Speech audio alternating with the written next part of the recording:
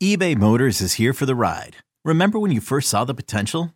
And then through some elbow grease, fresh installs, and a whole lot of love, you transformed 100,000 miles and a body full of rust into a drive that's all your own.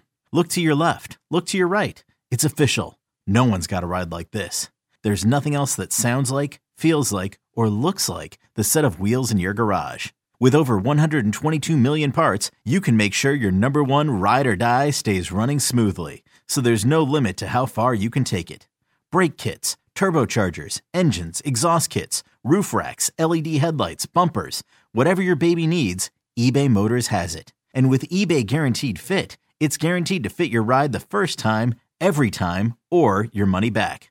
Plus at these prices, well, you're burning rubber, not cash. Keep your ride or die alive at ebaymotors.com. Eligible items only. Exclusions apply. We are recapping Monday Night Football and taking a look at your waiver wire right now on Fantasy Football Today in 5. Adam Azer and Dan Schneier on this late Monday night, Tuesday morning for you listening out there. Thank you so much for listening, and congratulations on your playoff berth. Let's start with the game. It is 30-23. The Rams over the Cardinals. All right, give me your Rams takeaway. Give me something for the Rams. My Rams takeaway is Odell Beckham Jr. is free. Yes, for all the people who doubted him, it turns out a much better system, and more importantly, a quarterback who can put the ball in the right spot with velocity is all he needed. And he's just growing and building on what he's been what he has accomplished so far. I think from the rest of the way, I have him locked in as a wide receiver too, and I'm excited to start him in the leagues I have him. So you have him ahead of Van Jefferson then going forward? Without a doubt. The rapport is only going to get better from here on out. Okay, do you think James Conner and Sony Michel have enjoyed their last game as must-start running backs with Edmonds back probably next week, and Henderson, I would think, is the same? Michel, sure. But no, James Conner, hell no. That team's always in the red zone, and he is the physical threat in the red zone. They like his physicality. He now just matched tonight Jonathan Taylor for touchdowns. So no, he's still an RB1, especially in this season. Oh man. Okay. Stafford, 3 straight games of 20. You disagree with that? I don't know about RB1 because it depends how they use him in the Name passing 11 game. running backs you'd rather start over. I can't. I can't. It's Fantasy Football Today at 5, buddy. We got a timer here. No, look, it depends on the passing game. Heath Cummings has brought this up a lot, that Connor's been a lot more efficient than Chase Edmonds in the passing game, and he's been an absolute stud there the last couple of games. A one-handed catch each of the last 2 weeks, and he made his money tonight in the passing game. So I'm interested to see how that works out. But I think he's going to carry the work in the running game, even though he hasn't been that good there. All right. Anyway, let's go to the waiver wire here. So we look at each position. Quarterback is pretty loaded this week. I'm going to say that Tua Tagovailoa is my top guy going up against the Jets. Almost every quarterback has at least a decent game against the Jets. 10 straight have scored 19 or more points. You have anybody else you like? There's Roethlisberger, there's Garoppolo, Taysom Hill in shallower leagues. I'm not counting him, but anybody else you like at quarterback? If Lamar Jackson doesn't play, I do like Tyler Huntley as a streamer.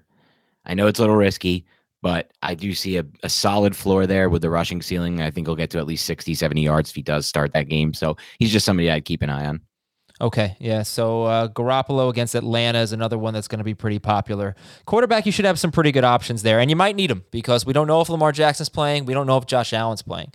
Now, here's the big question. Do you make Rashad Penny your number one waiver claim? Do you spend all your fab on him? If you look at the Rams' run defense, that's Penny's matchup.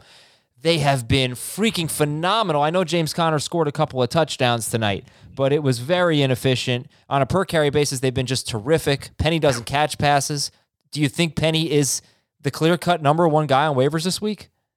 I think he's the clear-cut number one running back. I mean, agreed that the matchup isn't great, but this is a Seahawks team that wants to stay committed to the run. You even had Pete Carroll come out last week and try to show stats as to when he rushes the ball a certain amount of times, they win a certain amount of games. They're going to stick with that run game. And if you can get past this game, it's a little easier against a Bears team where the Seahawks could have a big lead, and then the Lions if you can make it to the fantasy championship. So I like the future schedule. I think he's still the top priority this week. All right, shallower leagues, you could look at Devin Singletary, Deontay Foreman, and Michael Carter. Carter coming off the IR list, just IR this week most likely, and playing against the Dolphins. And then you got the Dolphins situation, which we'll have to monitor throughout the week. 3 of their running backs on the reserve COVID list. We'll see if they can make it back. If not, it could be Malcolm Brown this week.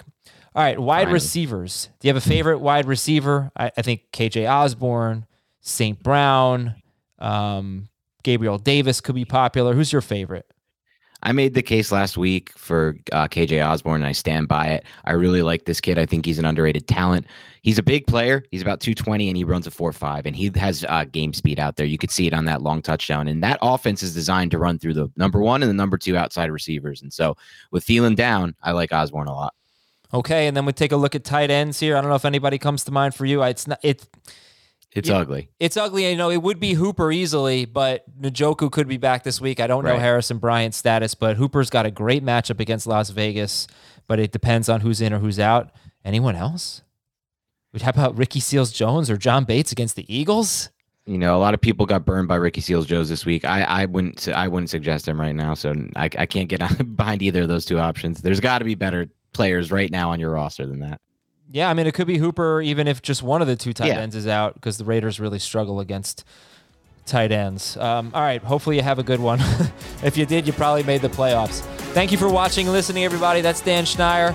I'm Adam Azer, and we'll talk to you later tomorrow on Fantasy Football Today in 5.